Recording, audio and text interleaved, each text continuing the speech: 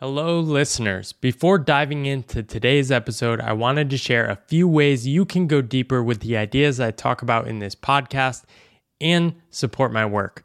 The first is my book, The Pathless Path, which many of you have probably already heard about, but if you haven't purchased it already, I really think you'll love it. The second is the Pathless Path community, which I just opened up as a one-time pay what feels right access fee. And in that group, you can meet hundreds of other people from around the world on unconventional paths like me. Finally, I'm working on a second book, tentatively called Good Work, which is going to explore my deeper relationship with work and how that led to a lot of the transformations in my life. You can follow along in my newsletter, Pathless, which you can also find a link to that in the show notes if you want to learn more about that. Without further ado, let's dive into the show. Welcome to the Pathless Path. I'm Paul Millard, and in this podcast, we examine the invisible scripts that run our lives and dare to imagine new stories for work and life. Today, I'm talking with Kyla Scanlon. She is probably one of my favorite writers on the internet. I love how you are synthesizing so many data points and information about psychology, ideas, work, finance, the economy, all this. And you're turning it into probably, I feel like you have the best ratio of information per second on the internet. I don't know if that's a good way to describe you, but great writing, great short form videos, all sorts of stuff. And you're really at the beginning stages of building something really interesting, I think. Welcome to the podcast, Kyla. I'm excited to dive in and talk about your journey and so many things. Yeah, no, I'm really excited to be here. Thank you for having me. I wanted to start with growing up. So I know coming from Kentucky is a big thing for you. You went to a state school similar to me. I went to UConn. You went to Western Kentucky. Talk to me about growing up in Kentucky and sort of you as a child. What were you thinking? Okay, what do I need to do to go be a successful person in the world? What was that story growing up? Yeah, I mean, I don't think I really thought about it that much growing up. I just really loved reading. I wanted to be an astronaut all throughout, middle school.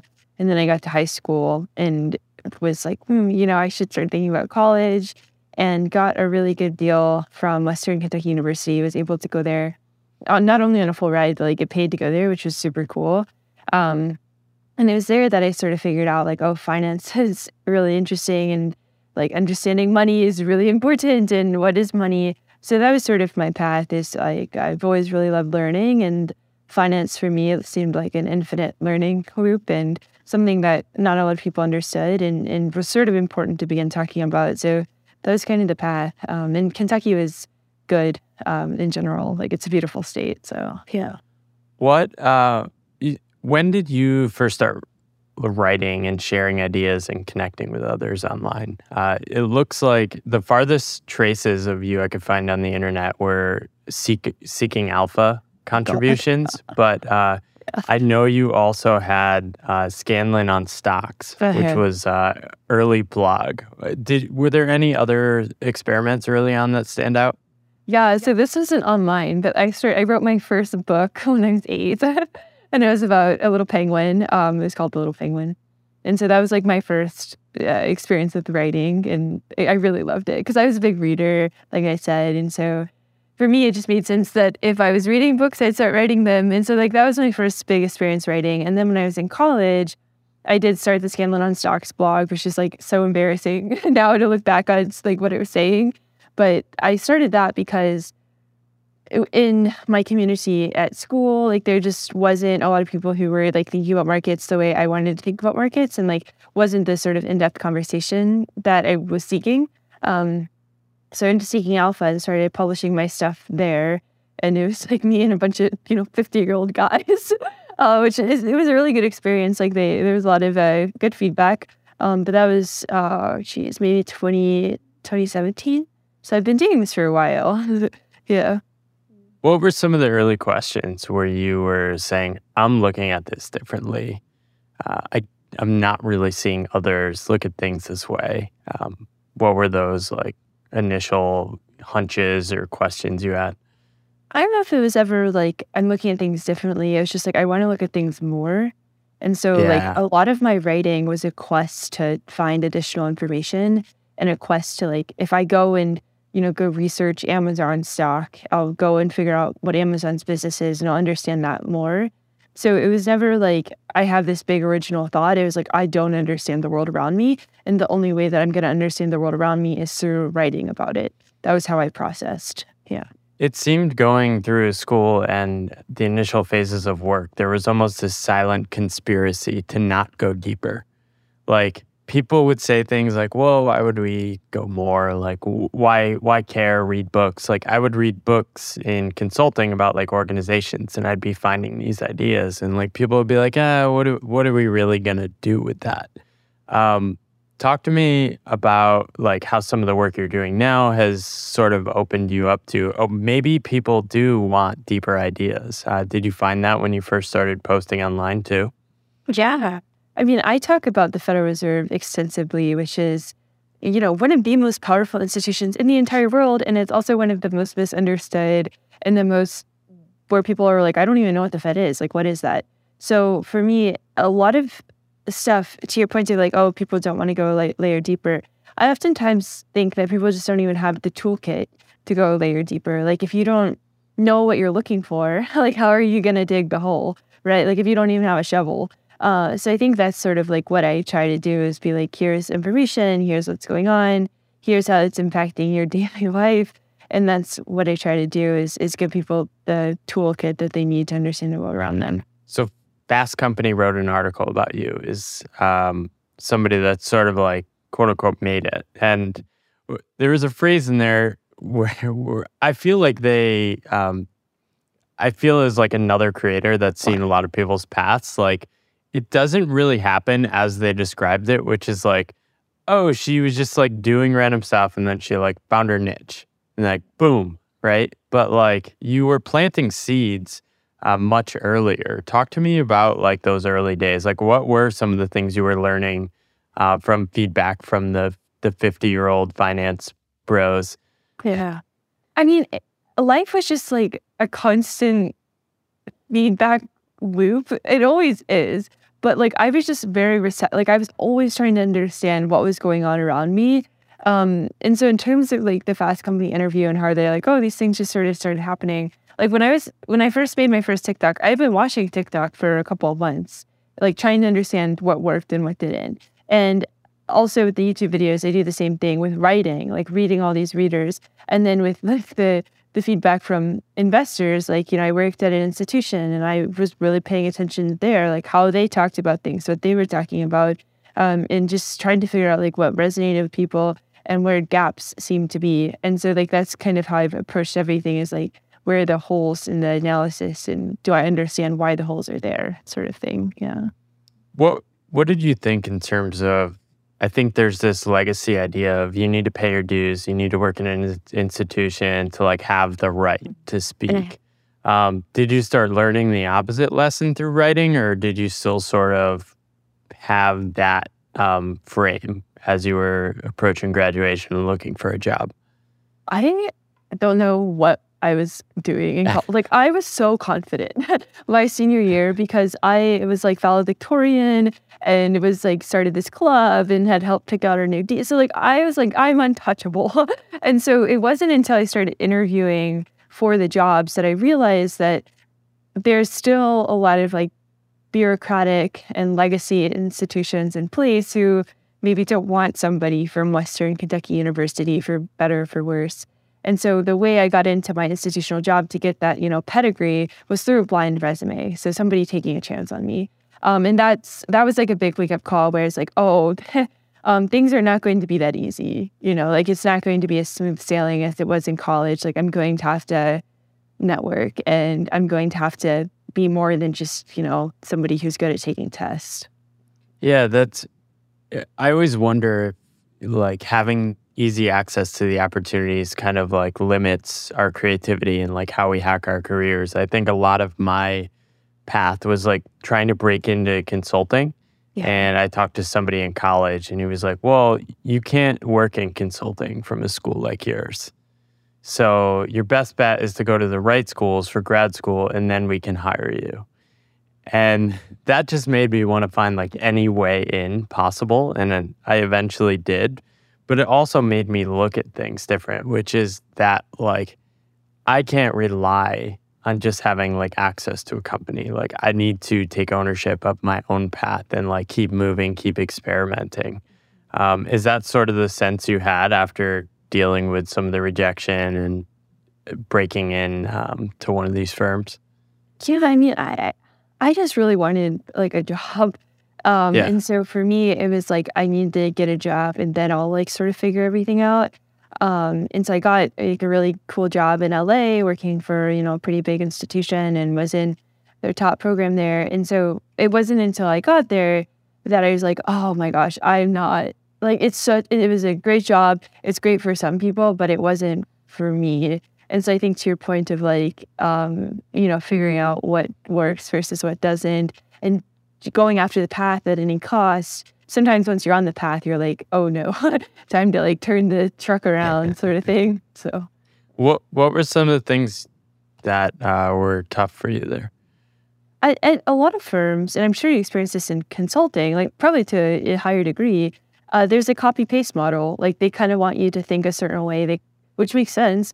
They want you to do things a certain way. There's like their way of doing things. And for me, I just wasn't maybe as focused on that. I wanted to do things in a different way. I wanted to focus on new things. And I also really love doing my own thing. And when you're at an institution, you work for them. And so for me, like that was super tough to reconcile, where it's like, well, I want to go explore this big idea right now. I think this is important and cool. And for them, they're like, no, well, you know, we didn't hire you for that. So, yeah. Yeah, I think I lucked out in consulting. My first consulting job was as a research analyst at McKinsey. And I think the bar of excellence was so much further beyond what I had done before that I loved being challenged in that hard way. And also, like, I worked on such a range of projects that I was able to, like, keep learning stuff. And I was able to, I think, I had this deep, like, synthesizing mind. I love collecting ideas and making sense of them. So I was able to, like, do that. But then, like, once I got good at, like, the synthesizing, it was, like, me caring about all the things that I, like, couldn't care about. And that's when it was hard for me and eventually took my own path. But want to talk about your leap. You DM'd me at the beginning of the pandemic and were like, should I leave my job? It was a very, like, just simple thing. And I was like, well, like, I'm starting to think like maybe it's worth it to like stay in the corporate world a few years, build some cash and things like that. I think you left like a week later. And I think I like in your specific case, like you should have been like running towards quitting your job. What was that process like for you? How early were you starting to think about it?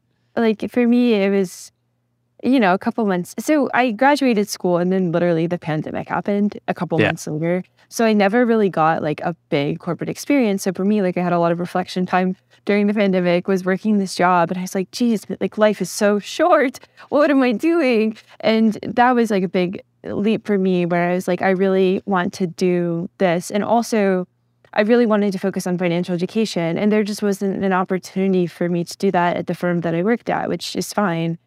So I was like, I gotta take this jump. And it was so scary. I remember riding my bike to the gym. I used to bike to the gym. And I remember riding my bike to the gym and being like, I cannot believe I'm leaving this incredible, amazing job that I don't even know if I should be here. And I had so much like imposter syndrome and I had so much worry about it, but I'm really glad I did it. But, you know, no safety net. I just was like, sure. So it was thought out, but it was also terrifying, you know? So what I found is like a lot of people that are like, okay, there are downsides to taking this leap. Don't take the leap. But if they're like, there are downsides, yes, but they're also like, I have these clues from experiments I've done that there might be something worth finding. There might be these exciting upsides. What were those things for you if you had them?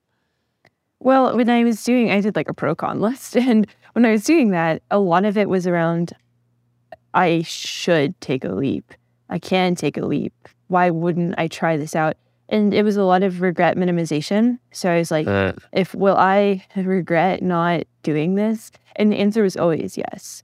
And so for me, I do think I have like more risk tolerance like baked into my identity. I'm just used to taking risks. But I also think for me, it was like, I have to see, because if I live this life without ever knowing like what I could have done, I would be very sad. And so I was like, I just want to prevent me being sad about that. And being sad about that was more powerful to me than being sad about, leaving that job. Yeah.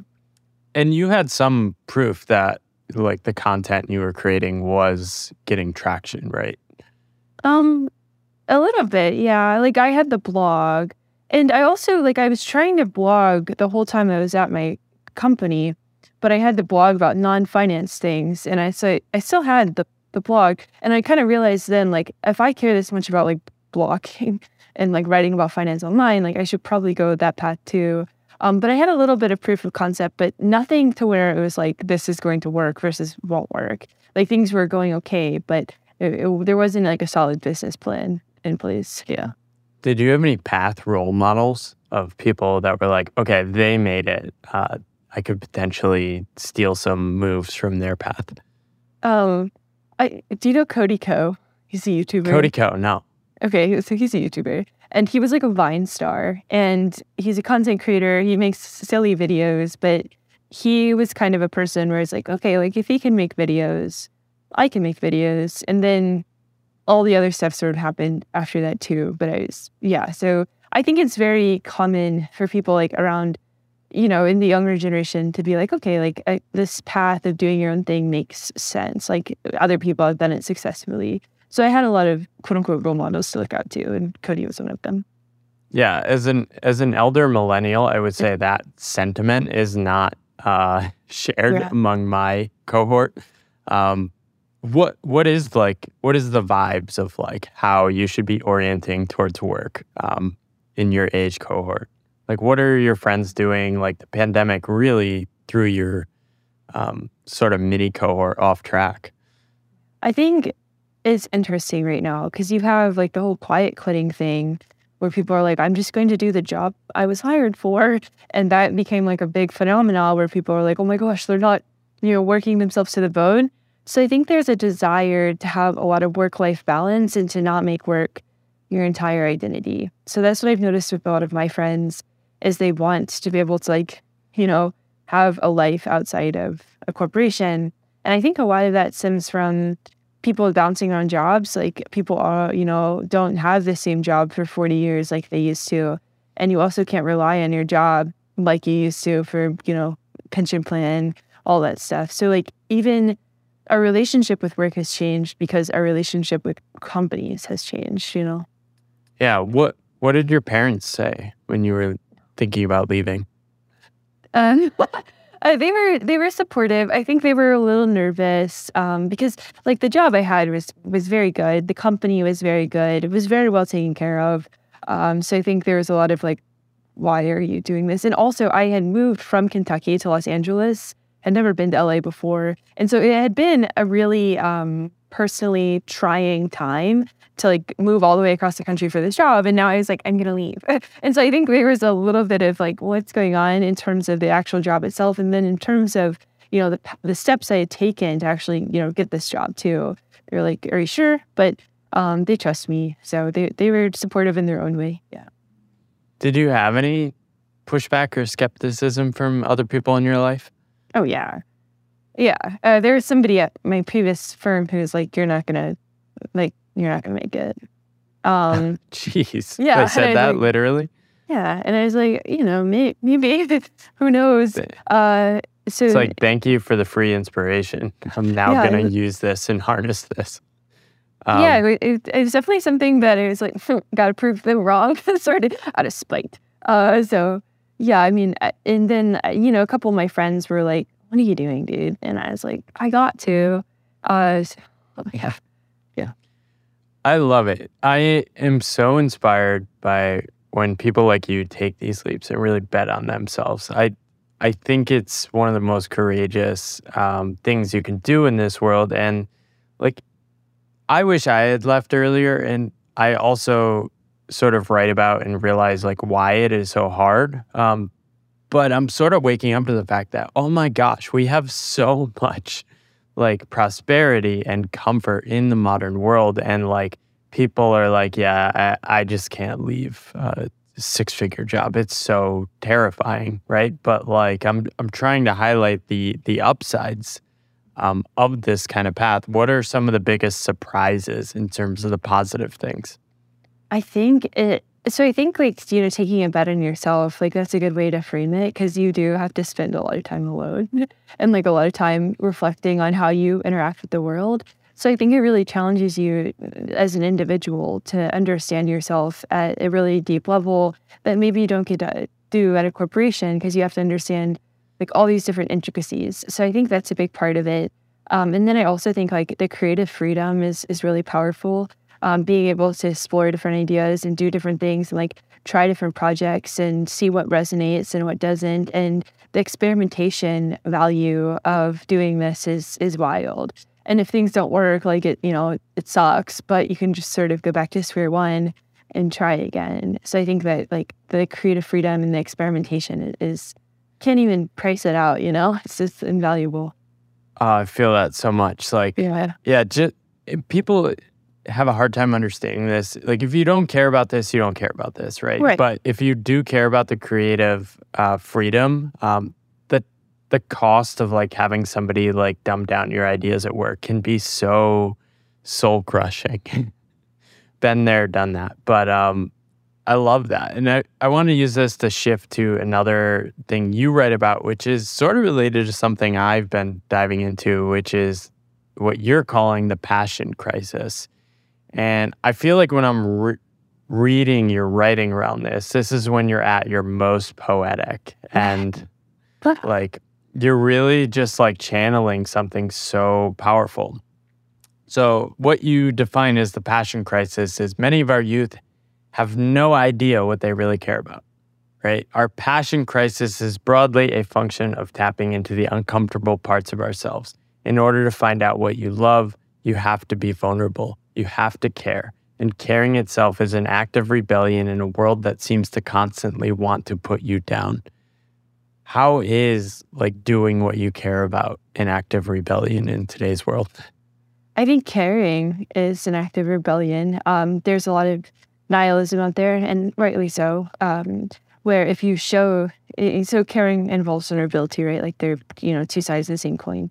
And I think that if you show vulnerability, that gives people a place to poke at. It gives people, something that they can use against you. But I think caring is an act of rebellion because you just don't see it a whole lot. And partially because of that, like the fact that the other people can use it against you, and just because it is scary. So that's kind of how I think about it. Yeah.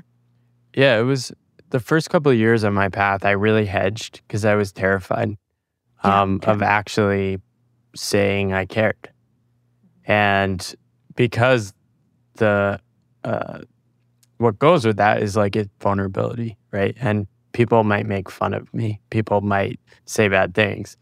And the thing you learn eventually once you create enough online and share ideas is that people do make fun of you. All the time. They insult you and they say you're an idiot and they say you're wrong. Is it still worth it? Like, I'm sure you face more criticism than me. Oh, yeah. Those are peanut gallery people. Their opinions aren't that important.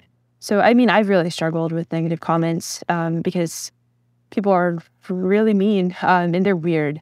So, like, that's been a big part of overcoming that, like, self-doubt is understanding that, like, not everything that everyone says is important, Yeah. How do you sense that, like, more people should just, like, quit their jobs and try, like, my idea is, like, everyone should try, like, a freelance year in their life where they take a year and just, like, try to make money on their own.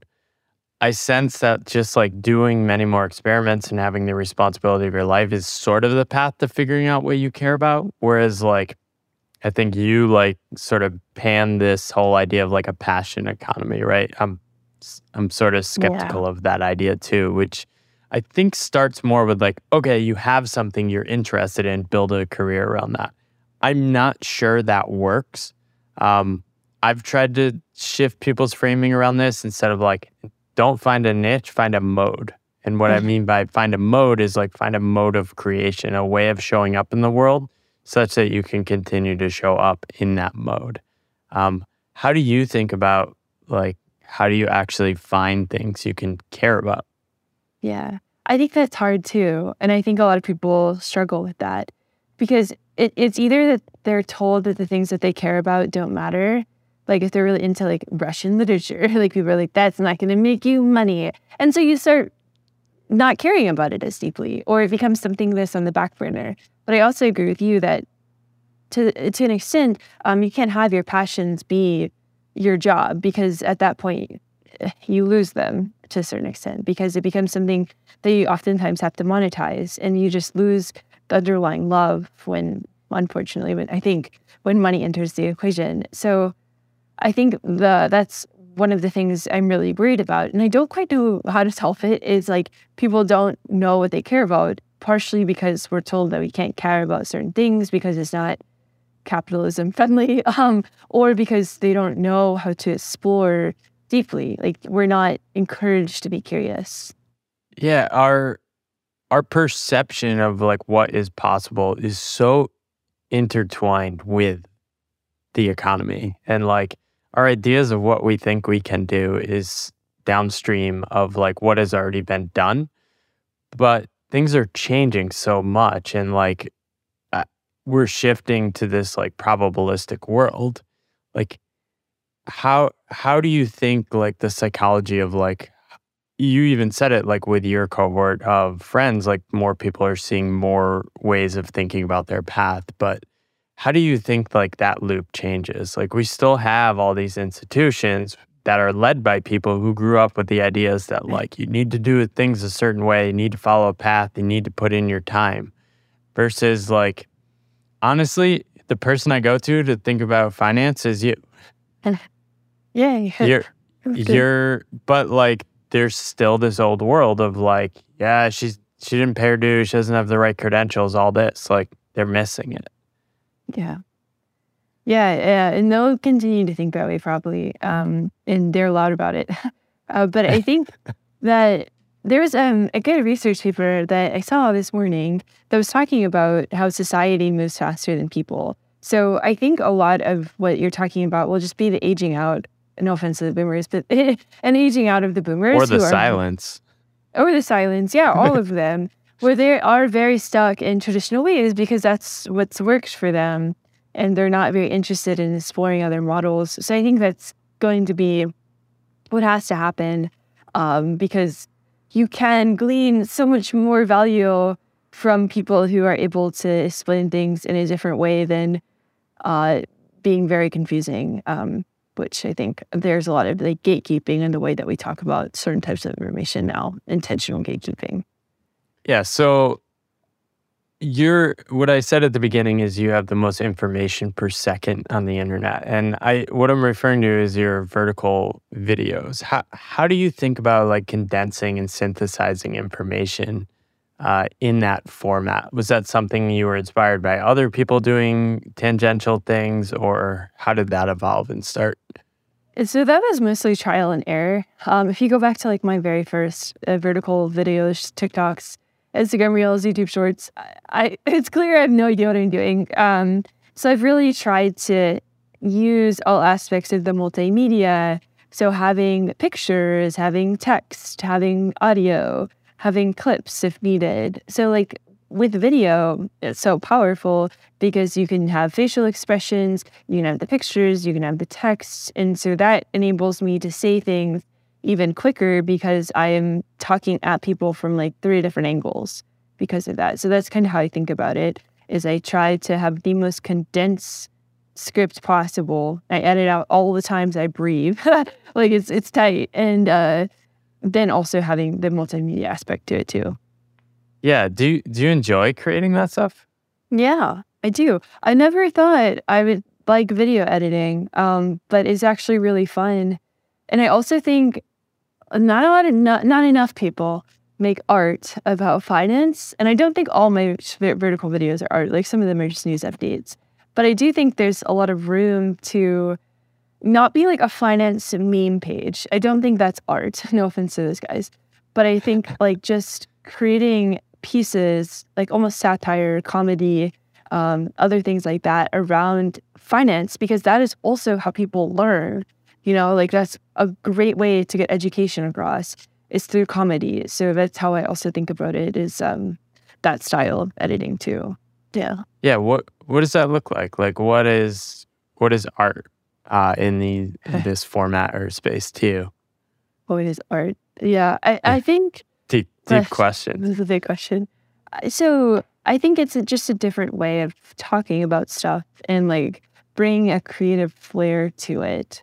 So like the video I'm thinking of is one that I did for the Federal Reserve when they had their meeting last, where I was like pretending to be a hiker and talking about hiking and the economy at the same time. So I think it's like tying together these, seemingly disparate threads, giving a creative flair to it, allowing the story to unfold within the video, and like, hopefully having people chuckle and learn something. So that's kind of art. Yeah, I sense a deep, like, poetic inspiration in you. I want to read the second part of your Passion Crisis. You're talking about, and it's beautiful to care, but man, it can be difficult. The act of being engaged in the world outside of having art that is really your soul on a canvas, or perhaps in a song, or maybe it's a car that you've been fixing up, or maybe it's the little plant on the windowsill. Caring at any level is so deep, so raw, it was actually the original money. This is like a perfect sentence in my mind. It's beautiful. Thank you. What are your inspirations? Like you said, you read a lot as a kid, but like, where does this come from?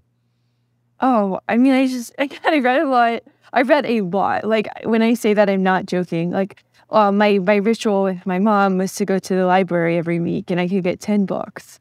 And so I did that for from the time I was probably like 6 years old until I was in my teenage years. So 10 plus years of reading 10 books a week. So a lot of that was that. And then I also really love poetry, like really love philosophy. So that shaped a lot of like my recent writings is like reading poems and then reading philosophy too. So yeah. I love that. Have you discovered David Whyte yet? What does he write? He's like a poet who writes about work. Oh, maybe. And I'm thinking of David Sedaris, but those are two different guys. Very different. Yeah. Yeah. Okay. No, I haven't read David. David Whyte is like a British or Scottish poet who used to like be a naturalist and writes now. But yeah, both good writers. Yeah. Yeah, but different writers, right? Like that's also a cool thing about writing is like you can write in all these different ways. And that's something I've gotten actually criticized for is how casual my writing style is about the economy, because people are like, this is not academic. A fifth grader could have written this. And it's like, that's the goal, that's the goal so people understand it. Yeah. Yeah, I feel like you've invented like your own sort of format where you're just like, okay, additional thoughts. I'll just throw some sub bullets and bullets here. Like, did you steal that from somebody else, or did you just sort of create that? Yeah, I write how I think. So the bullets are my brain, like taking pauses. Also, like how my thoughts look in my head is text. So I just it already has bullet points in my brain, if that makes sense. So it's literally just my brain. Yeah. Yeah. Is text the thing you're most fired up about in the next 10 years? 10 years. I don't know. I think like there's a lot of weird stuff happening with the AI models and like what they're doing. I don't know how that's going to impact, the writing space. We're all waiting. We have no idea. It's kind of crazy. But, there's this video of Elvis Presley, like, going on America's Got Talent or something, like it was a deep fake of him. And, like, you can still tell it's not quite real. And I feel like that's how AI writing will also feel. Like, I do think really good writers, you can sense the humanity behind them. So hopefully that'll remain a variable that cannot be touched. Yeah, I was playing around with Lex, and it did a really good job of like quickly generating stuff that was like passable and mediocre. which is probably better than 70% of people's writing, right? But I have like years of reps and different moves and different like you develop like your own like shticks, right? Of like, this is the thing I talk about. Like AI is not going to generate that. But at the same time, I'm also wondering like this stuff will just exponentially get better, right? So at some point we'll have enough training data to like, there's nothing theoretically stopping AI from generating a TikTok video equivalent to like what you've been creating, right? Yeah. But at the same time, it's almost like, I feel like it's kind of like, what is it called? Having like sense of agency. I'm missing the phrase, but free will, right? It's like it's better just to pretend like we have free will, because if we didn't, you're just gonna be like helpless. It's better to pretend that like the humans are going to continue to evolve and create interesting stuff than pretend AI is just gonna take everything over. Yeah, I don't know. I think that like they have AI influencers who are like, computer generated images and like they have millions of followers. But I also think like people crave humanity in a way that I don't even think people know that they crave it. Like we're communal creatures at heart. So I think like we can interact with this AI stuff, but there will always be like a slightly metal taste in your mouth after you do that kind of stuff. Like I do think we're that discerning. I could be totally wrong. Hopefully not, but I do think like there's still going to be a space. Hopefully there's still going to be a space for humans. If we have an AI like WALL-E kind of world where we're just like scooting around on scooters and watching screens, that would be terrible. Yeah. What's your balance between being in creative mode and disconnecting? One thing we share in common is a love of bike riding. Bike riding is one of my cheat modes. Like that's how I write, is I go for bike rides. Yeah. How do you think about the balance between like doing and non-doing? Oh, what kind of bike do you have? I'd use the bike share rental. I need to get a bike, so maybe I'll have to ask you for advice. Well, I have a Cannondale. I've been nomadic for like 4 years, so I just haven't bought one yet. Well, yeah, so I was like, I'm still slightly, all over the place, like in terms of living and traveling. But I used to have a felt bike and now I have a Cannondale because I crashed my felt. And so once I got my Cannondale, like a whole new creative outlet opened up because that is a huge unlock for me. Like if you're familiar with my Vibe Session piece, like that was essentially crafted on my bike. Like I biked to and from the gym. And I think about things because all you really do is like pedal and, make sure you don't get hit by a car. But there's so much like fluidity to that movement that the way I think about it is like you get your gears going in your brain as you're pumping. So biking is a huge balance, to answer your question, a huge balance for me. I really love like being active, that kind of stuff. I am actively working on learning how to take a break. I think that's something that's really hard when you do your own thing, and especially like, a creative thing, because you do end up becoming your content to a certain extent. So I'm still figuring that out, but biking is huge. That's awesome. We got to get Cannondale. You should be sponsoring Kyla as a professional athlete. I think creating online is a sport. It is really intense, requires training. You should sponsor her, I think. Wow. Shout out to Cannondale. One thing I was thinking about, or one thing my friend mentioned to me once, he was like, you should do your TikToks, but like on the bike. So like stick the phone on the bike safely and like just talk about the economy. And I was like, that's actually so fun. Because I love watching this point of view videos where people have like a GoPro on their helmet and they're just like, boop, boop. Like I feel like that with the economy would be super fun. So yes, this has to happen. Do you get the moments though when you're like so flooded by like so many good ideas that you need to like pull over and start jotting it down, or you do just sort of trust the good ideas will stick around? I make up an acronym so I remember them. So like if it, like for Vibe Session, like that, I just remembered that word, and then sort of everything else came after it. But if I have to remember like a key phrase that I want to sort of write about moving on, I'll just come up with an acronym for it. Yeah, in my brain. What were the dots of Vibe Session? Like what dots did you connect? Well, that was actually like a couple of weeks of work in a way that I hadn't realized until I was writing the piece, because I had been publishing TikToks because GDP came in negative. And so everyone was like, oh, we're in a recession. And they made this TikTok being like, we're not in a recession.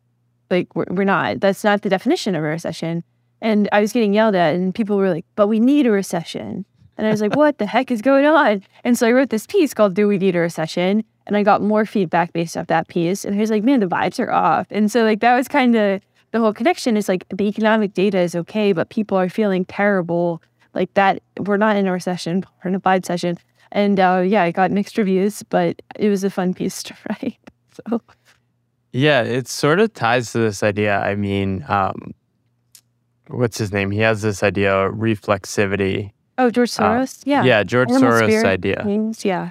Yeah, he has this common. idea of reflexivity of like basically our emotions influence the market and the market changes and then you have this loop, right? And it seems we're in an age where like more people are becoming more aware that like this basically like finance and the economy is like highly psychological. But then like more people are aware of that and like using that information to like try and influence things. Like we seem to be like in an arms race of like trying to shape how the economy goes, basically on vibes. Like, what does this look like? Like, it's totally different than like your grandparents' economy they grew up in. Yeah, well, it's all social media, which is funny, and markets too. So markets, are sort of dictating to a certain extent what the Fed does. So if markets are like, oh, the Fed is going to slow down, they're going to pivot. The Fed is aware that markets are thinking that. So the Fed has to position with the knowledge that markets might know what the Fed is going to do. So it's like really all these like almost like third, second derivative things that are happening because of the way that information is disseminated, and also because of how people are feeling, because like consumer spending is, 70% of the economy, and consumer sentiment drives consumer spending. So like everything does boil back down to consumers, and consumers impact the market to a certain degree, and the market impacts, or the economy impacts the market. And so it's like all connected, Yeah. I sense you have quite a bit of power and influence. You could easily go down the road. I don't think you want to take this path of like hyping stocks, right? And then profiting off that. Like there are plenty of people like that doing that on the internet. Obviously you would not do that because you care and you're playing long games. But your stuff has enormous reach and is continuing to grow. Like at a certain point, like will you be responsible for like nudging up GDP at some point? Oh, I don't know. It's funny that you say that. Nick from the Wall Street Journal is sort of like this unofficial spokesperson for the Federal Reserve. Like he hinted at they're going to slow down in December. So I don't know if that'll ever be me. I don't know how I feel about that, but I don't know. I don't know. Yeah, I think one thing I think like with my book, it's been really interesting to see like how powerful an effect my story has had on other people. And people are emailing me and saying like, yep, your book totally convinced me I need to quit my job. And I'm like, oh no, I need to create a foundation of like safety nets for people, this responsibility. But I do try to write with care and qualify things. But yeah, you can never really control what people are going to do with information. Yeah, absolutely. Who's your favorite financial leader? Is it Jerome Powell? Yeah, no, that's a tough one. Favorite implies always liking. I think that I love the Federal Reserve. Like I get called a Fed simp all the time. But I'm a little frustrated with them. And they're doing what they can with what they have, but like monetary policy is not enough to fix the inflation that we have.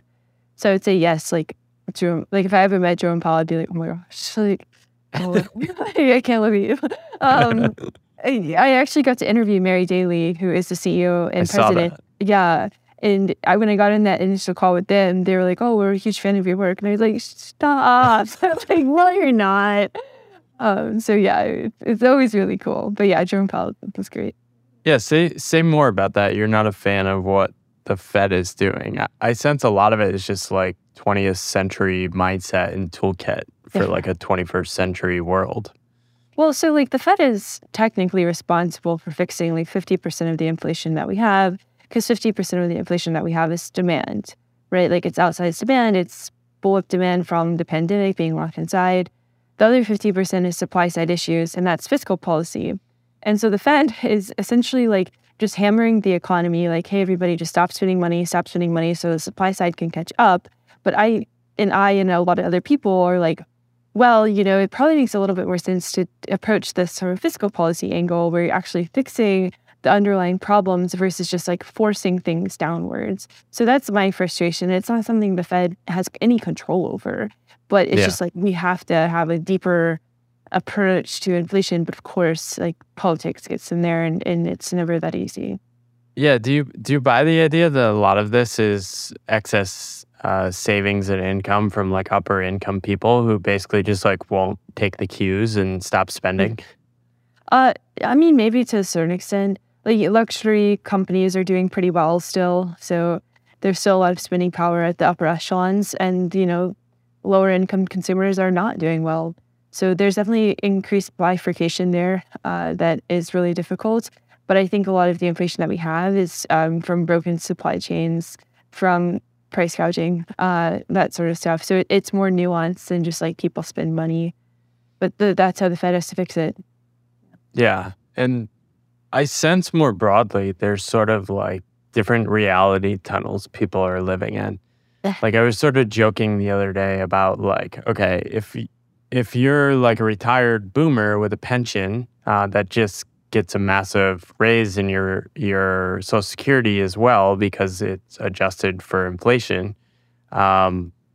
and you have a pension, like you're sort of protected from super downside. So like you might as well just keep spending, right? You might have a 2% mortgage, you might have paid off your home and you're just sort of like collecting assets versus like a Gen Z who is like looking at an 8% mortgage rate and like, shit, I may never have a home, the job, like there are no stable careers, there's no pensions. All this, like what does an economy look like when you have basically people living in different realities? It's tough, yeah, and like the Fed's tool is pretty blunt, and right, yeah, it's not destroyed, but it's really impacted the housing market, and it's created, I think, a lot of financial nihilism with the younger generation, and it's really tough because boomers and older generations, 32 million people have no mortgage, so they're not going to feel any impact from mortgage rates. They have more spending power because they've been working for 40 years, so it's an unequal playing field. Yeah. Yeah. How have the vibes of your path changed over time? If you had to say like the vibes of like your path at the beginning and like how it's evolved, how would you describe it? Yeah, I think at the beginning I was really scared and nervous and didn't know what was going to work versus what didn't. And just like was just focused on doing TikTok, and since then, it's like really become sort of a little machine. I'm still a team of one person, which it can be a little tough sometimes. But now I have the YouTube channel and the Substack and the TikTok and Instagram Reels and the YouTube Shorts, and I get to do interviews and do speaking engagements. So for whatever reason, people are taking me more seriously, I think, than they used to, which is really nice. It's still an uphill battle in some aspects of that. But like the opportunities that I've gotten, I think are like the vibes of those or something I couldn't even have dreamed of a year ago, Yeah. How have you thought differently about making money from like the beginning to like how you're thinking about making money now? So I'm like one of the worst monetizers in the world. I'm really bad at this too. Like I wait till like the world is like giving me money and I'm like, oh, I'm so dumb. I should have done this before. Yeah, I do it through brand deals right now, I shouldn't say brand deals, working with companies. So I have different partnerships that I make videos for them and they distribute that on their platform. That's my primary mode right now. I have the Substack, which is sort of like a buy me a coffee model, and people are so generous there. And then I make money from YouTube as well. So those are all the different tasks. Yeah, I got to figure it out a bit more. Yeah, I do sense there is upside in sort of putting off monetizing things too early because it gives you more room to experiment. And Chris Abdomesa, who I know you follow as Great well. guy. Awesome. Yeah, shout out Chris if you're listening. Shout out, Chris. But he planted this idea in my head, which I can't like unhear. You might have heard it in the podcast we did, which was sort of just riffing. But it's like the future options of a path like ours are unknown to us, right? Duane Reade didn't know they were a real estate company until the value of real estate became more valuable than being a retail company, right? Similar to like McDonald's becoming a real estate company. So it's sort of like my conception. This also could be like partial cope of like, I'm not making tons of money from my path, but like really like I think so important is basically just staying in the game. That seems to be like 90% of it. Once you have like a curiosity rabbit hole that you can explore, and like I've sort of proven that to myself, it seems like you could probably go with finance for the rest of your life. Does that feel similar to you and how you're thinking about it? Yeah, like you don't know what's out there until you know kind of thing. Or it may not even exist yet, right? Well, Like a lot of people are doing cohort-based courses now. When I started my path in 2017, that wasn't like common knowledge yet, right? But then you see people do different things and you're like, oh, I could do that, right? The ecosystem now is so much better than it was like when I started in 2017. There was no like Twitter scene. People were just posting like dumb comments on Twitter. There were no threads. But now it's like you can sort of go online and see like 100 different ways to make money and things like that. Yeah, no, totally. I think that makes a lot of sense. Yeah, the ecosystem evolves for sure. Yeah. And who have been some of the biggest supporters that have really encouraged you and helped you kind of maintain the course and stay on your path? Chris has been really supportive, actually. He's amazing. Yeah, he's been really great and like have been able to bounce ideas off him. There's a bunch of people on Twitter who just, are there and like are checking in and stuff.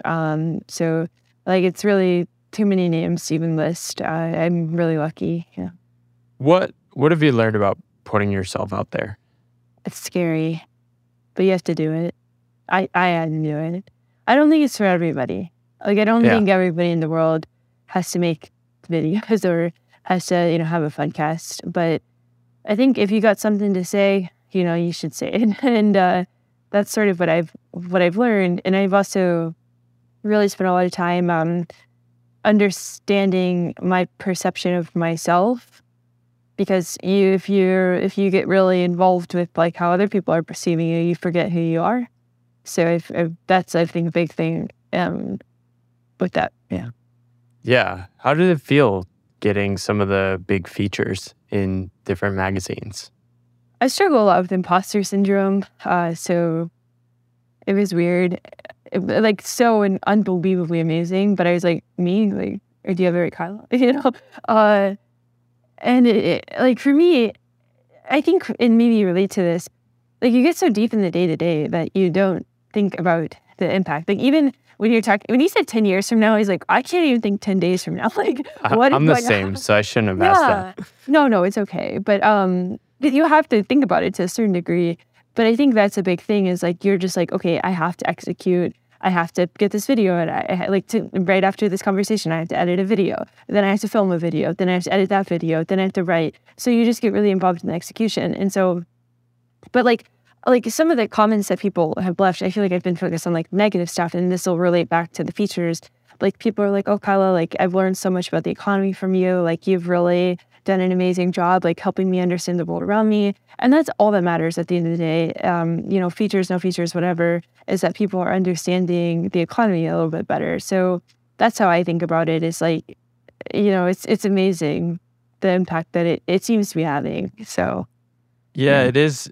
It's a weird disconnect. I've had a couple people sort of treat me like some sort of like famous person when they were like, oh, I read your book. Like, oh my God, you're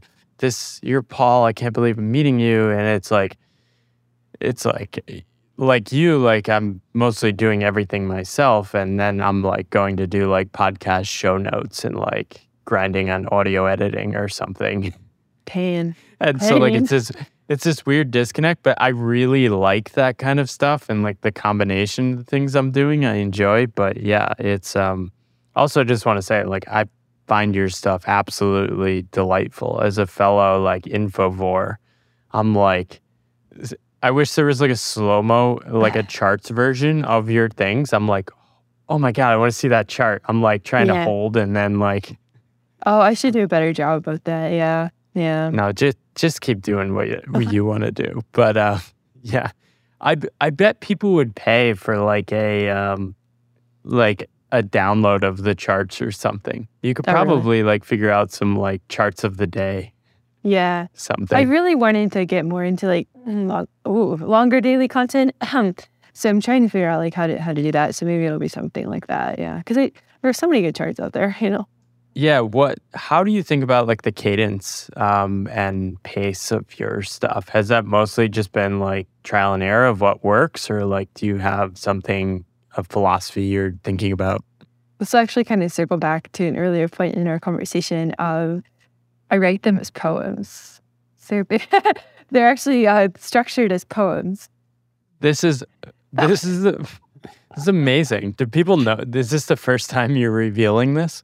Yeah. Yeah, like they don't sound like poetry, but in terms of like the beats and how it processes, I'm forgetting the exact like poetic or timbre, I think. But yeah, they're both. I actually think they do. Like that makes a lot of sense. Like that is the perfect answer, and it makes sense. I'm never going to be able to unsee your reels or TikToks as poems now. Economic poem. What do people get wrong about short form video?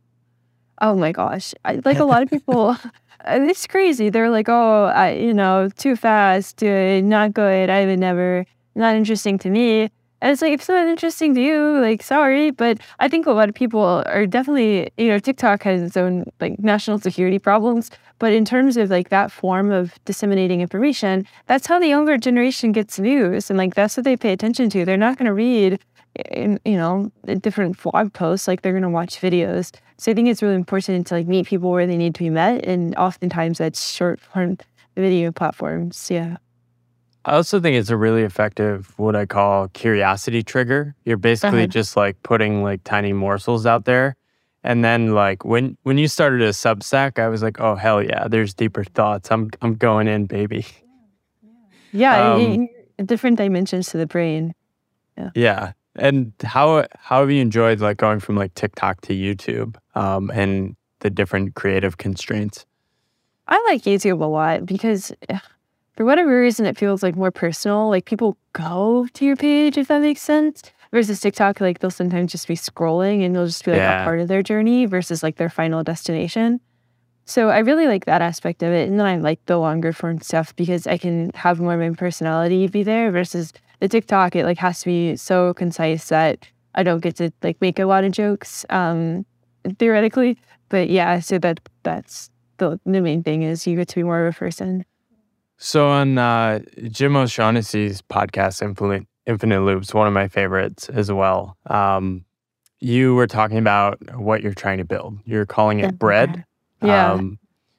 What is this? What does this mean? Is this a brand name basically for your continued one-person shop, or what are you aiming towards? Yeah, it's a financial education company, so kind of like Duolingo, but for finance. So creating different learning paths for people to understand the economy a little bit better, to understand the stock market, to understand the bond market, and really, meeting people where they need to be met in terms of learning styles, so having video, audio, text, all that stuff available, but gamifying learning about finance. So Investopedia, but with a ribbon on top, yeah. Why bread? Money. It's another name for money. Oh, nice. That's no. Yeah. And also, like, there's a couple of other dimensions that I can't talk about right now, but like the bakery is part of it. Dough is a part of it too. So like there's other arms to I like that. Yeah. You wrote in one of your essays, money is not a moral compass. What do you mean by that?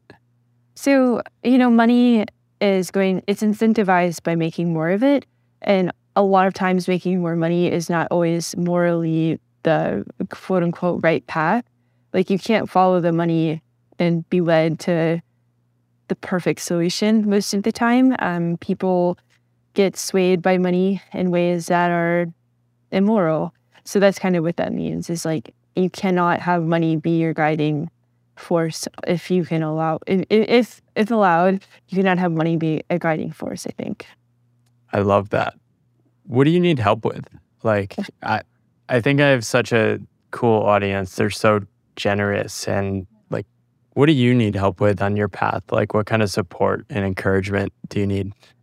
Okay, so it's like in terms of the content or just in terms of like being a person? Yeah, being a person. That's what this podcast is all about. Well, I've been under quite a bit of stress recently and have not been handling it very well. So like stress management tips are always well appreciated. And then I think like, self-confidence things, like understanding yourself a little bit better. And then if anybody has advice on how to rest and how to sleep, would love that. Oh, wow. But yeah, also like, I think just as another fellow creator on this path, like this stuff is hard and it's so overwhelming sometimes. And I totally feel like what you've been feeling as well. So stay the course. And I think your stuff matters. Keep going. Thank you. Thank you. Where can people find more or follow along in the fun? Yeah, KylaScanlon.com. I'm on Twitter at KylaScan, on Instagram at KylaScan, on YouTube, Kyla Scanlon. My aptly named Substack is Kyla.substack.com. And I have one of those names where if you Google me, I'm one of the only people that shows up because it's a unique name. So, That's me too. Yeah, nice. It helps. SEO is great. This is the real value in today's economy. It was having a weird Googleable name. Yeah. Fantastic. Well, I've learned so much from you. Excited to see where you head on your own pathless path. Anything else you want to leave with us today, Kyla?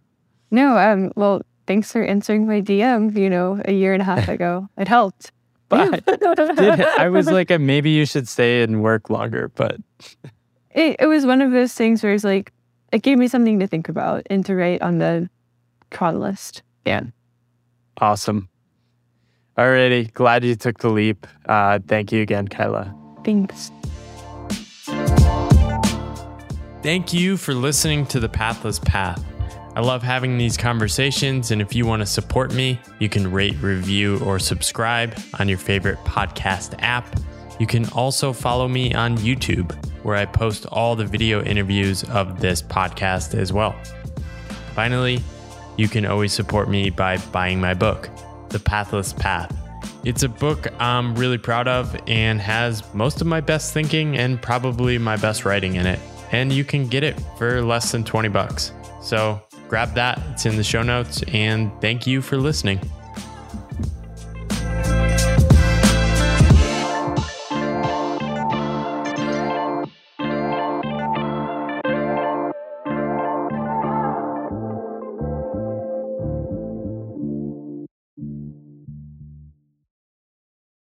Hey all, thanks for listening to the episode. I really appreciate the support and especially always love when people reach out letting me know what they think about the specific episodes.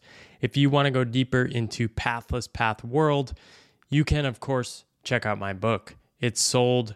It's going to hit 50,000 soon. I think by the time you're hearing this, it will probably have already sold 50,000, which is mind-blowing. But I continue all the support of people that buy and share the book. If you want to meet others on Pathless Paths, I have a community which you can find at pathlesspath.com/membership, and you can join and meet hundreds of others around the world trying to make sense of weird paths and meeting others along the way. Thank you so much for listening. Hope you have a good day.